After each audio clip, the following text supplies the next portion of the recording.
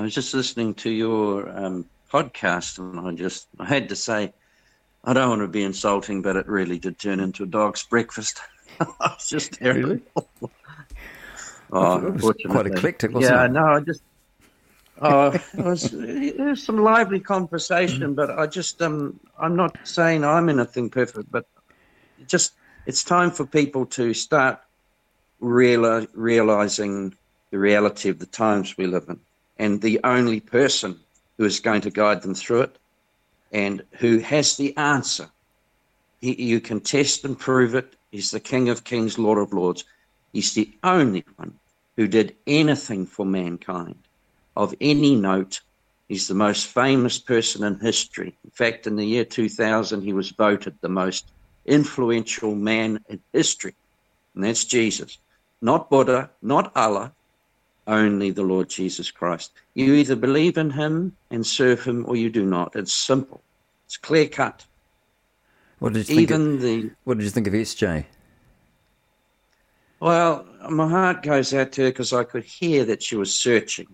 Yeah. And I was very encouraged the fact that she had a godly grandmother by the sounds, and I immediately wanted to communicate that, but with all the talk that was going on, I just couldn't. Was that SJ or was that Ella? No, it was SJ. Oh, okay. She said that her grandmother made her write a note to God or something every week. And I thought, well, this is interesting because Timothy in the Bible, a very important figure in the Bible, he was Paul's amanuensis, his representative in all the churches when Paul couldn't be there. And his faith came from his grandmother. It says here in 2 Timothy,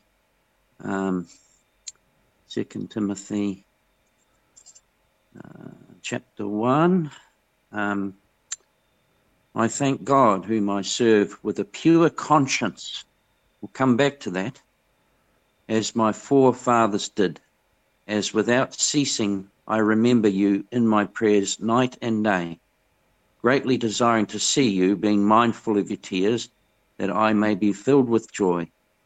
When I call to remembrance the genuine faith that is in you, which dwelt first in your grandmother Lois and your mother Eunice, and I am persuaded it is in you also. Therefore I remind you to stir up the gift of God which is in you through the laying on of hands, of my hands, says Paul. For God has not given us a spirit of fear, but of power and of love and a sound mind. That's the promise that we have in Jesus. Every other religion, faith, person is fretting. Am I not? I'm not fretting. I'm not afraid of anything in the power of the Lord Jesus. He says, fear not, for I'm with you. I'll never leave thee nor forsake you. But tonight's conversation was really about the Antichrist, and I was most interested to listen to that. That was Dr. David Jeremiah, wasn't it? Yes, you can't fault David Jeremiah. He is pretty solid in all of this. I'd never listened to him before until today, and I was quite mesmerised by listening to him. I watched him there. I put the link to the video. Fascinating. I like the way he puts it across very succinctly. He's very clear in his teaching, which we should be. We should be precise. It's called hermeneutic hygiene. So an example is when someone says that the tribulation period is 7 years, that is not correct. It's the second half of the 70th week. Oh, you see what I'm saying? Yeah, Daniel 70 weeks. So weeks. 69 weeks, there's a pause, and we are in the pause. And then we go into the first half of the 70th week mentioned in Daniel. And halfway through that is the start of the tribulation, a specific point in time. The Antichrist puts himself in the temple and all hell breaks loose because the Jews realize, just like Jesus didn't deny that he was the Son of God. He didn't deny it. He admitted to it. He went out of his way to show them that he was, even healing with spit. What's that got to do with the price of fish? Well, spit in their oral traditions, no pun intended, the Messiah would have healing in his spit. He made a mud pack and healed a blind man. He put his fingers into his mouth and put his fingers in the guy's ears, a deaf mute. What's that all about? Wouldn't you just say, in the name of me, be healed? No, he never did it. And he said, present yourself to the priest. All of these things were designed to show that indeed he was God. God in the flesh, the third person of the Trinity, Jesus, God in flesh incarnate. So why did I raise that point? I'm not sure why I raised the point. Can you remember? Well, you didn't like the way all the callers were all talking over one another, weren't we? It was a bit hard. It was a shame that everyone was keen to get a question in, which is great. However, we just need points of clarification. I mean, I'm not saying I'm right. I've got many points to add yet. But what I am saying is I do my homework. And where you see a so-called discrepancy in the Bible, there's not a discrepancy if you put the Lord Jesus in there. Like, understand where it says one verse which might appear to be a contradiction, and then when you look at the whole counsel of God, the whole Bible, you see that parts of the Old Testament explain those appearing in the New, where Jesus says that he'll be lifted up and all men will come to him, and he's talking about his physical death on the cross. If I be lifted up, the Son of Man be lifted up. Now, where does that occur in Scripture? In the Old Testament, none other than Numbers 21, I think it is, where the children of Israel are engaged in a battle, and they start to lose the battle, but Moses is told to put a serpent on a pole, a brazen serpent, and he lifts it up, and the people that gaze on that pole are healed. And it's the same illustration. He says, Jesus actually qualifies that Moses wrote this, because he says, as Moses lifted the serpent in the wilderness, so the Son of Man must be lifted up. He's talking about his crucifixion. Yeah. It's incredible stuff, how God has written this in advance.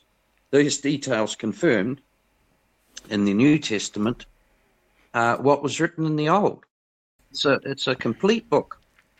We had sparks flying in the we had sparks flying in the chat as well. We had a National Socialist, a person who doesn't believe the Jews that are in Jerusalem now are the proper rightful heirs, the descendants. They doesn't believe they're the descendants of Abraham, Isaac and Jacob, and I think he's sort of pro-Hitler, actually. He was pretty angry in the text there, and we had all sorts of things happening, didn't we? We had a Sikh Indian who's just breed, very, very polite. I thought she was very good. And then we had Ella, who was a lovely spirit without condemnation. She was very nice. It all comes down to what Carl said.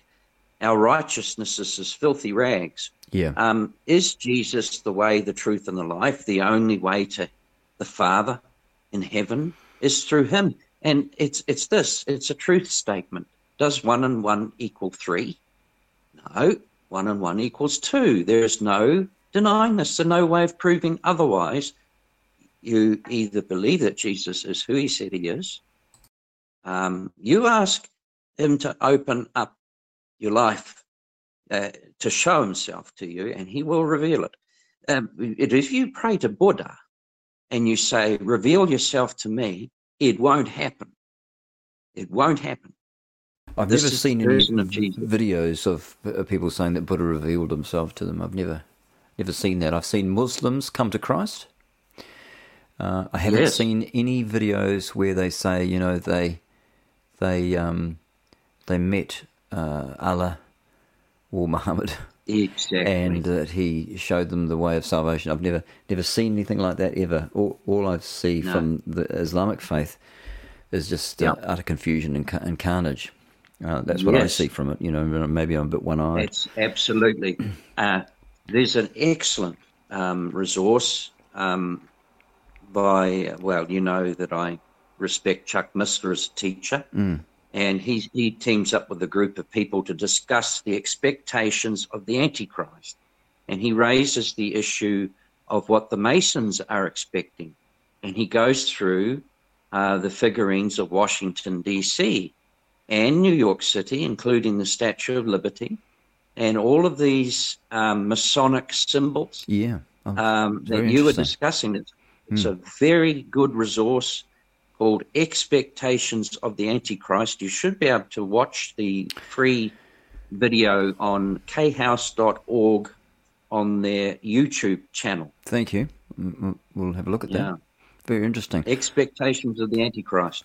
I found, someone sent me, and it might have been you, sent me a video, it was on Messenger, I think, and it just had the buildings and symbols of Rome and Washington, D.C., and how similar they were. Almost, they were identical. Oh, absolutely.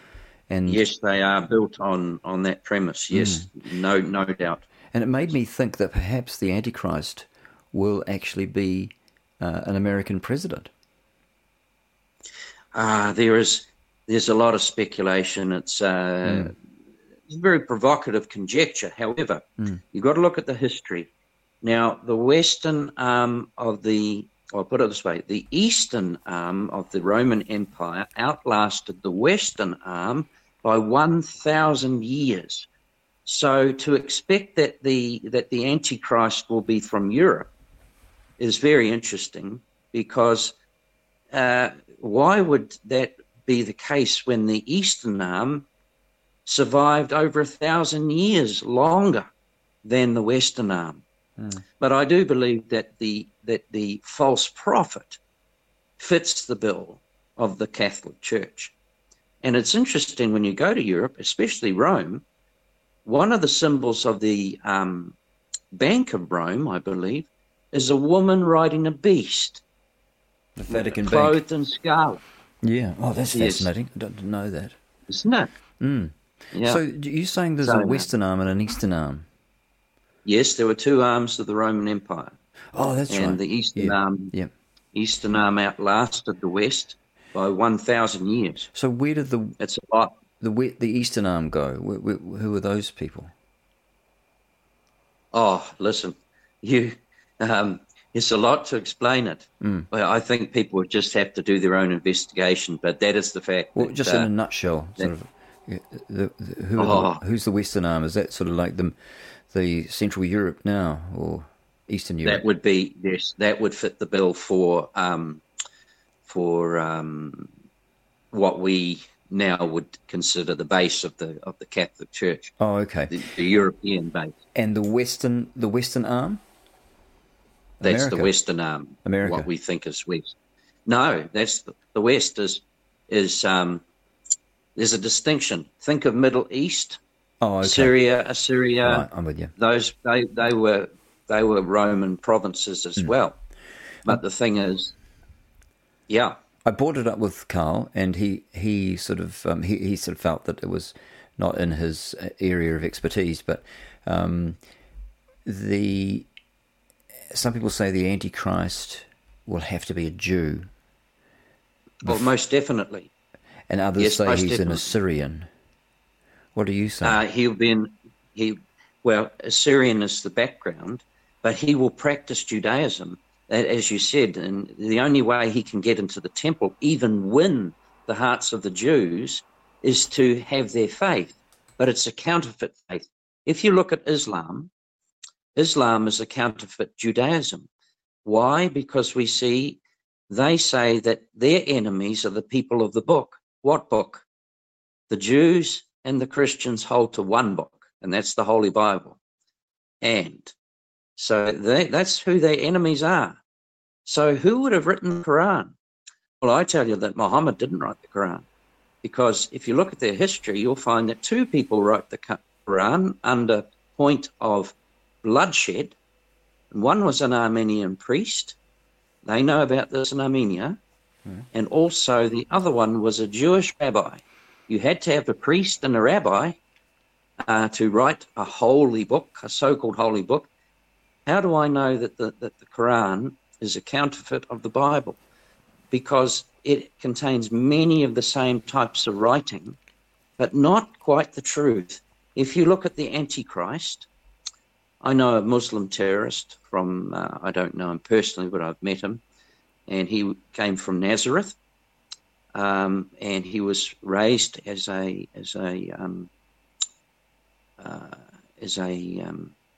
potential suicide bomber, put it that way. And his mother found the Lord. Well, what happened is he said, I'll tear the Bible to shreds. I'll prove you wrong. So he started reading, and he especially read about the Antichrist, and he realized that everything they were being taught to expect in this Mahdi, this 12th Imam, this coming world leader, fitted the bill in the Bible, except everything that was painted as good about the 12th Mahdi or Imam that they're expecting was the qualities of the Antichrist in the Bible. Right. It was totally opposite, poles apart. Bringing peace and then starting war. Exactly. Now, the Antichrist is brilliant. He's a wolf in sheep's clothing. He has the powers to defeat, but these powers are given to him by the ultimate power is like the angels in Revelation chapter 16. Who gave them authority to bring all the diseases and the pestilence and plagues on the earth? God gave them the authority. Who ultimately gives authority to everything that's going on the earth? God does. He's allowing it to happen for a reason. And so the saints on earth are the earth dwellers. Amongst the earth dwellers are the ones that come to faith after the rapture. Why do I say after the rapture? Well, that was raised very, very well, but we didn't quite go the full shot on that one, because if we turn to Thessalonians, we see that the Thessalonian church was very worried because Nero was persecuting them and killing them. It was a horrible persecution, and they believed, because their knowledge of the rapture was what we would expect, a sudden appearing, a sudden taking away. Well, they thought they'd actually missed the rapture. They questioned Paul on this. And Paul wrote in Thessalonians, he went on to say that I just need to read it, because the first part talks about the coming of the Lord. Thessalonians. Yeah, flicking through the Bible. That's all right. Yeah, so let's see here. 2 Thessalonians. Yeah, it's the great apostasy. Well, that's the falling away. That's the church falling away. It's a physical thing that happens to the body of Christ where they are deceived, and it says that even the elect can be deceived, but we are to be the ones that aren't caught like a thief in the night. So we're looking for the signs of the return of the Lord. These people are just going around. Some don't even talk about the Bible in church anymore. The Bible has become a thing of hate speech. And the rapture, well, that's a conspiracy theory. So you know what I'm saying. Anyway, let's have a look at what the scriptures say. Now, Paul was greatly shocked by their questions, because he says, let no one deceive you by any means, for that day will not come unless the falling away comes first. That is a physical falling away, an apostasy. What day is he referring to? The day of the Lord. He's referring to, or I believe that's a reference to the rapture, the taking up of the church. Okay. But he says, it goes on to say, he doesn't say that we will see, as in the church. He says that that the falling away comes first, and then the man of sin is revealed, the son of perdition. That is the Antichrist, no doubt about it. And he opposes and exalts himself above all that is called God or that is worshipped, so that he sits as God in the temple of God. And by the way, the temple of God, the temple that is going to be during the tribulation, They have the plans for it. They've built all the treasures for it. They've even tried to sacrifice on the altar. They've even built the altar, would you believe it? This is all happening in Israel. They're ready to have that temple constructed. As we speak. That's how close we are. And we know it's a physical reality because Paul talks about, Paul writing this letter talks about a temple. We know it's a future temple. Jesus talks about the abomination of desolation. And we have Daniel talking about the abomination of desolation and John. So we have 4 references right there, historical facts confirmed, such as the prophecy's pattern in Judaism. So you understand, in Greek thought, it's prediction. So Nostradamus, let's use him as an example. He's a non-biblical figure, but he wrote down that he would see that we would see a person called Adolf Hitler. He didn't name him Hitler. He actually called him Hitler. So did he have a vision of some sort of prophecy? That was a prediction that then came true, that the Bible is written in pattern. So, for example, you see Antiochus Epiphanes. He was the king that sacrificed the pig on the altar. They call him the abomination of desolation.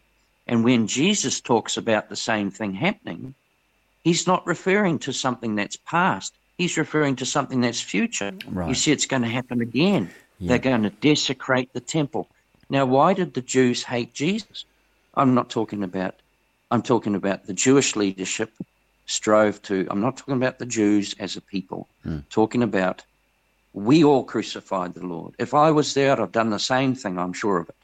But the leadership was responsible. And that's when it says the Jews, they're talking about the Pharisees, the Sadducees, those that trumped up charges. That's when it says the Jews crucified Jesus. It's been blown out of proportion so much. It even caused the Holocaust, for goodness sakes. So we see he has to appeal to the Jews. And when he launches himself as God, they'll say the same thing they said to Jesus, blasphemy. And then war begins between the Jews and the Antichrist. Where are the saints at that time? Well, I believe it's totally clear that we're not there. The saints of present day, not there. Why? Because we are earth dwellers only temporarily.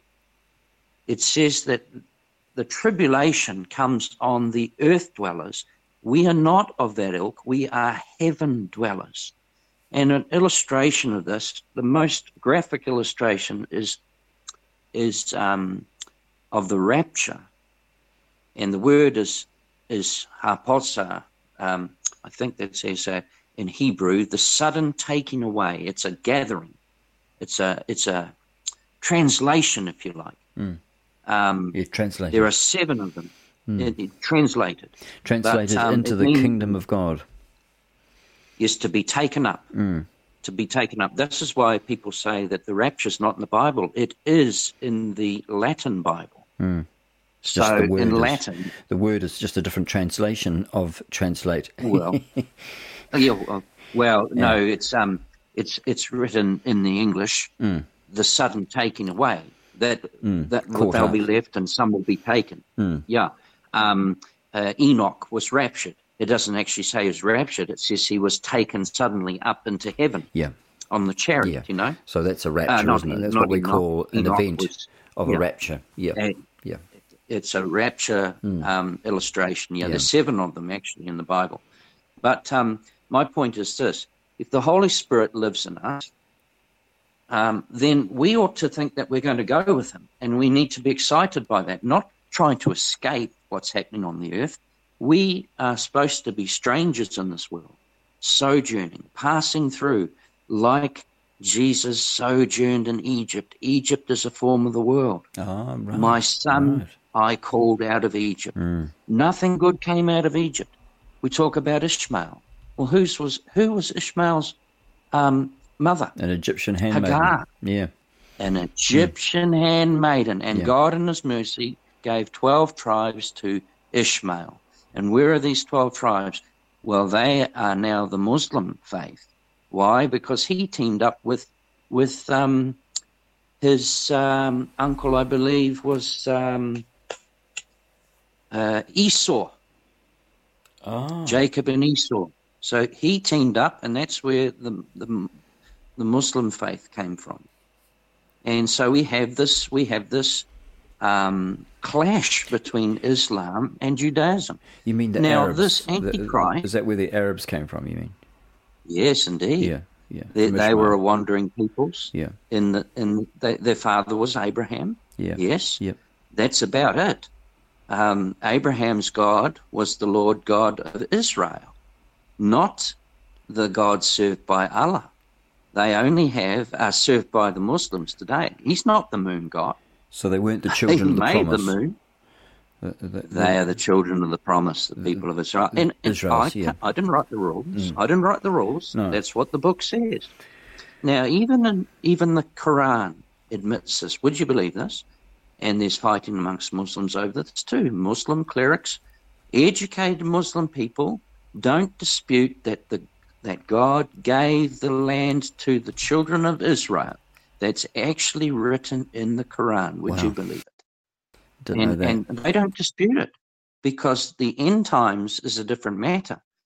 Their interpretation, well, you can interpret it anyway, but it actually says that the land was given by God to the children of Israel. They don't dispute it.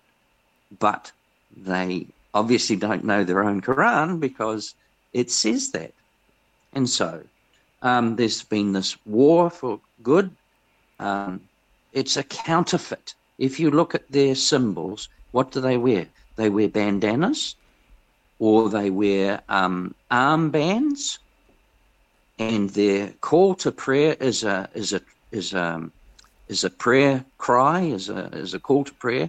It's exactly like the shofar. It's exactly like the shofar, and the Jews wore armbands, and they had scripture tied to their heads. It's an absolute copy of the Judaic faith. Now, what's that got to do with anything? Isn't it? Isn't it? And throughout history, this is a guarantee this is going to happen, because the Jewish wedding fits the pattern. It's like this, John 14, 1-3.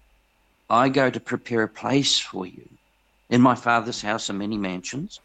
I go there to prepare a place for you. I haven't got it in front of me, but, it says that if it were not so, I wouldn't have told you. So that's our blessed hope. But if you read that and you understand what he's talking about, the church is the bride, right? Christ is the groom. The Father is God the Father. Now, the price is paid, the dowry, to purchase the bride. That's what happens. And so Jesus represents the groom.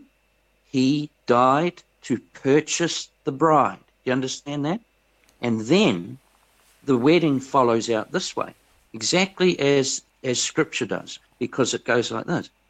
The Father's house is away, and the groom goes to prepare a future house for him and his wife.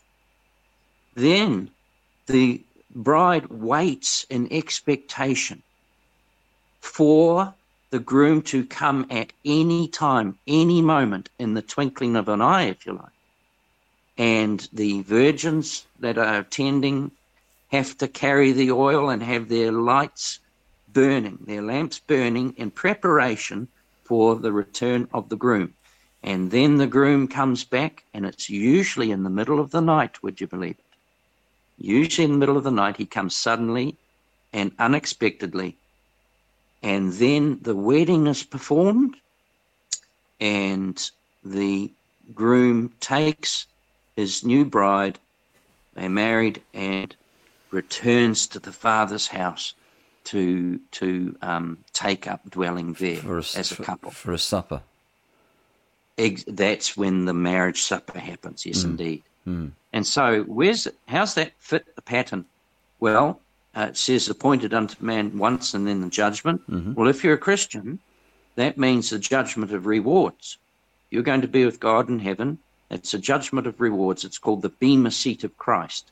It's not an issue of salvation. It's an issue of reward. How faithful were you to the Lord in this life? Because for since faithfulness, you became a Christian, is that right? Since exactly. Yes, what since you were saved, you're exactly. What was your purpose? What are we here for? Why were we called? What were we called to? And if I've got an old saying, Chuck always said this, if you're going to a church that doesn't do what the Bible says to equip you for the ministry that God has for you, then you're wasting your time. You should leave that church because it's not doing what its mandate says. In Ephesians, we're told that pastors, prophets, evangelists, teachers, their role is to prepare the saints for, equip the saints for the ministry. So that's what they should be doing. And if they're not doing that, there's a problem. I always thought evangelists are the ones that went out and evangelized, but they're there to equip the saints, to equip the Christians in the church to do the work. Yeah. It's an overall team effort. They're part of the cog because you think about the famous people throughout the ages. Billy Graham came to faith at a Sunday school gathering, and he heard, I think it was Billy Sunday, someone else. I don't know just offhand, but there's a chain of gold, we call it, and it's passing down the mantle, if you like. And so we have a revivalist it started in, this is Billy Graham's story, it started in Wales. And that Welsh revival, and it went down right to the time that Billy Graham in America heard the gospel, and then he started to be an evangelist. So goodness knows how many others were equipped for the ministry, their evangelization, through Billy Graham. That's just one example. You just never know when you're saying the right word. You just have to listen to God's voice, and it can start up a whole ministry. So we're all part of that bundle. But the thing is, Jesus is going to ask the question, did you do what I said to do? Why not? Why should I even let you in here? And Carl was right. Hopefully, you'll be able to say, because of the nail scars in your hands and feet. That's why you're letting me in here. Nothing I did. But I talk about these crowns. One of the crowns is the rapture, to love his appearing.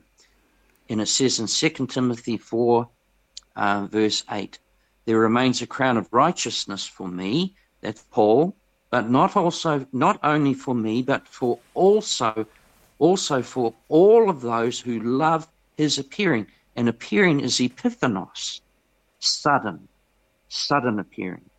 It's the same word is used when that great shepherd of the sheep appears.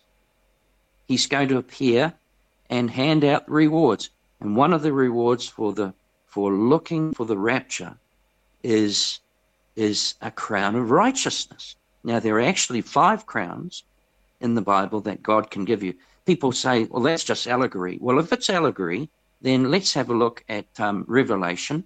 And it says that the 24 elders in heaven cast their crowns before the throne of God on the sea, on the glassy sea. Now, where are those crowns? What are those crowns? If you don't have one of those crowns, then what do you cast at the Lord's feet? You can't. And how do we know that they are that 24 elders represent the church? Well, in Revelation chapter 4, up to chapter 3, the church is present. We've got the letters, the epistles that Jesus wrote specifically to 7 churches, each with a message, what I don't like and what you're doing well. And the only church that had nothing bad said about it, was doing everything well, was Philadelphia. Everyone wants to have brotherly love, Philadelphia. So anyway, chapter 4 says that John was caught up. That's the word, raptured, translated, up to heaven. He was caught up. And here he describes what it's like in the throne room of God, and he says there were 24 elders. And if you look carefully, it says that they are kings and priests to serve their God. It's a specific title. There's only 3 people in the Bible with that title. First one is Melchizedek. He's the priest and king of Salem, Jerusalem, and he served communion, bread and wine, and a tithe was given to him from Abraham. So he was a priest and a king. Then we have Jesus Christ. He was a king and priest in the order of Melchizedek. Now, at Jesus' birth, what was served to him? 3 gifts were given to him. First one was gold, second one was frankincense, and the third one was myrrh. Now, what do they represent?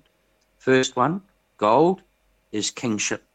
Second one is frankincense, which is spice, which is priest.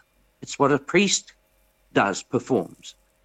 And the third one was myrrh, which is an embalming ointment. That represents his death. But how do we know that myrrh is done away with? Well, if you look in Isaiah, I think it's the first part is in Isaiah. It says that they carry gifts of gold and frankincense to the king in Israel. So the king is obviously Jesus. And that's in Jerusalem. They have to go up on holy days, specifically the Feast of Tabernacles. And then we go over to Zechariah. And Zechariah tells us that they come and present these gifts at the Feast of Tabernacles. And if God doesn't control the weather, climate change, then I have to reread my Bible, because it says that if they don't go up there, that's the world leaders, the ones that are left after they've come up for the Armageddon war against Jerusalem. They come up to destroy the city of God and have a battle. This is the Armageddon battle, right? That's the final battle. If you read Psalm 2, they actually think that they can defeat the God of the universe. Read Psalm 2. Why do the nations rage and imagine a vain thing? That they actually think they can defeat God. And he laughs at them from heaven. Do you think that's what that verse is about Armageddon? Absolutely. Mm-hmm. Oh, yes, it's alluding to the fact God laughs at the nations now. It makes sense. But they actually will, yeah. Oh, now, there's another thing. Doesn't he say that they're in array? Or he has them in derision? Where? Psalm 2? Yeah. Derision. Yes. We should read that because it's, but we'll let the listener have a look at Psalm 2, because you'll see that it's a conversation between God the Father, the Son, and the Holy Spirit. Look carefully and you'll see it. I've had people from the cults say, why would God be speaking? They don't believe the Trinity. They say, why would God speak to himself? Listen, the Trinity's a mystery, like the church was a mystery. Look, it's very hard to understand God. How do we know God? We won't know him fully until we appear before him. Yeah. And we'll all be like him. Only those that have accepted him as their Lord. This is the number one thing. And as for people who, like the poor people and the pygmies and everything, who have never heard of Jesus, there is no excuse, because they recognize a creator. And we're accountable to our creator, according to Romans chapter 1, for our conscience, our very observation that this world is created. If we acknowledge him as creator, that's what he uses to judge us. That's incredible stuff. For the Christian who's enlightened, who has received the Lord, there is no excuse. They have come to faith that way. But those people are without excuse, who have never heard the utterance of Jesus. They know there's a creator. And I nearly said tonight, I said, how do you know there is such a thing as sin? Does your conscience not tell you? I've never seen a thief stay at the scene of a crime. I've never seen a murderer or heard of a murderer who doesn't run from the scene. In fact, if I if I knew any murderer who stood at the scene and waited for the police to come along, and the police say, we're arresting you for the murder of that man there, and the person says, what murder? You see, it's in our conscience. We know when we've done wrong. We know it. Our conscience can be seared. However, the true representation of God is the fact that there is good and evil, knowledge of good and evil. God is good, add an O to God, and you've got good. Add a D to evil, and you've got devil. Good versus evil, God versus the devil. It's so simple. It's there, the seed war. Even children can understand it, can't they? Those simple words, simple language. But it's hard. We should understand it as a child, because that's how we're supposed to come to the Father. He expects us not to be prideful, to be humble. He accepts the humble. And it's interesting, this. Acts 10:34-35 says that the nation that fears him is accepted by him. That's the number one thing, to serve God with fear and trembling. Not to be scared of him, to respect him as God. What he says goes. We have no argument against that. And why do we love him? Because he first loved us. He gave his life for us. He's the only one who demonstrated. I asked the Lord, how much do you love me? Did I ask Buddha, how much do you love me? No, Buddha didn't demonstrate his love. Jesus demonstrated his love for me, and he died on a cross. And he rose again to save me. How do I know he rose again? The evidence is overwhelming that he rose again. And I'll let people look at books like Lee Strobel's The Case for the Cross and The Case for Faith. And he was a man who was adamant against Christianity, but he was a forensic journalist. And he investigated, as others have done, to 100%. No wiggle room there. In the court of law, you could prove that Jesus rose from the dead. All the evidence is there.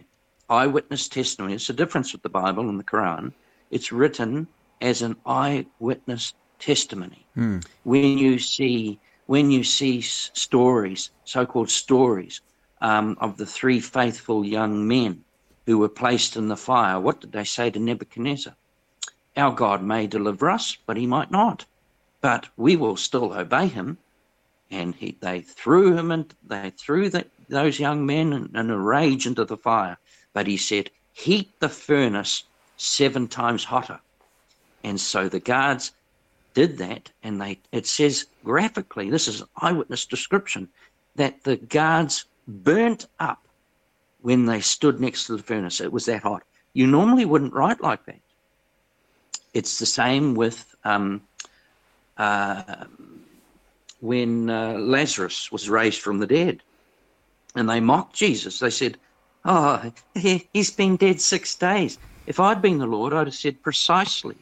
That's what I wanted. Was it 6 days? I thought it was 3 days. Oh no, it was a total of 6 days because he took some time to journey there. Oh, okay. So although he died, have a look at it. I haven't got it in front of me. I might be wrong, but it was long enough that Jesus delayed, because they said, Lord, if you were here, he wouldn't have died. Precisely. They said, we can't roll the stone away. We can't, because he will stink. He's been in the desert heat. It's exactly what God wanted to happen. That's why? Because yes, because he wanted the corpse to smell.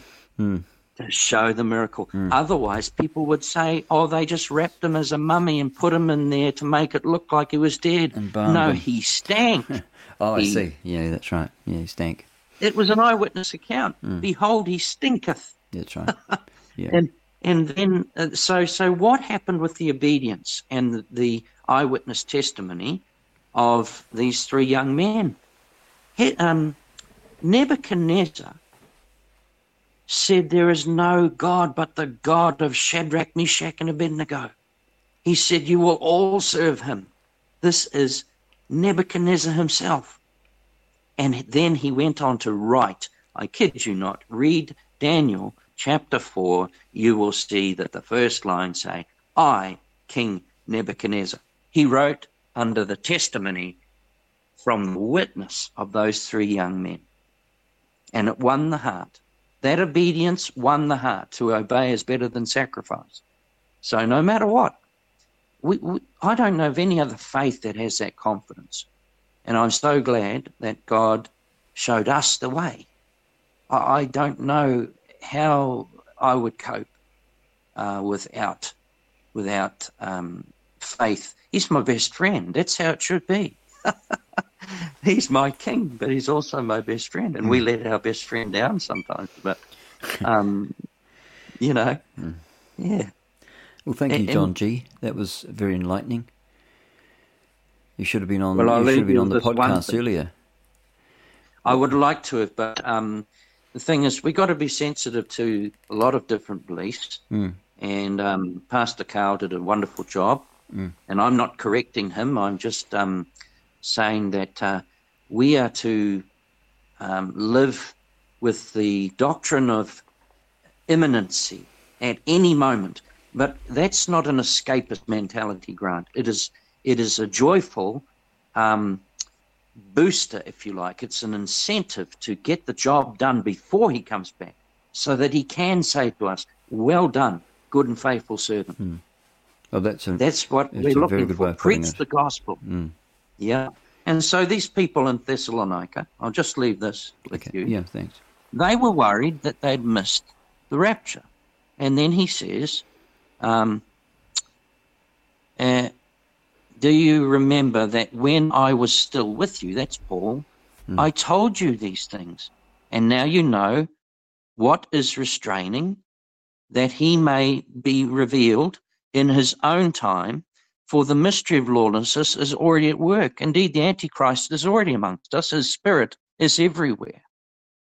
But we don't know who he is. And I'm not looking to find out who the Antichrist is. I'm looking to the return of the Lord, and as a motivation to use every opportunity that he gives me for his eternal purposes. I want to be like a virus, take as many people with me as possible. For good. So he who now restrains, that is the Holy Spirit, will do so until he is taken out of the way, and then the lawless one will be revealed. The rapture first, then the lawless one will be revealed. All hell will break loose. Whom, and how do we know it's the Antichrist he's talking about? Because it says, whom the Lord will consume with the breath of his mouth and destroy with the brightness of his coming. That is the Antichrist, and he's going to be destroyed. It has to be that way. There's no confusion over who he is. He's empowered by the dragon, that serpent of old, the devil. That's what chapter 12 It even says that clearly. No, not China. Yeah, I know they go on about China and, and it's just, if they just read the Bible, just keep reading, and it answers it. It answers your questions. And there's a lot of poetry in the Bible, but I can say that things like this, it says when the Lord of righteousness will have healing in his wings. Right? Did Jesus have wings?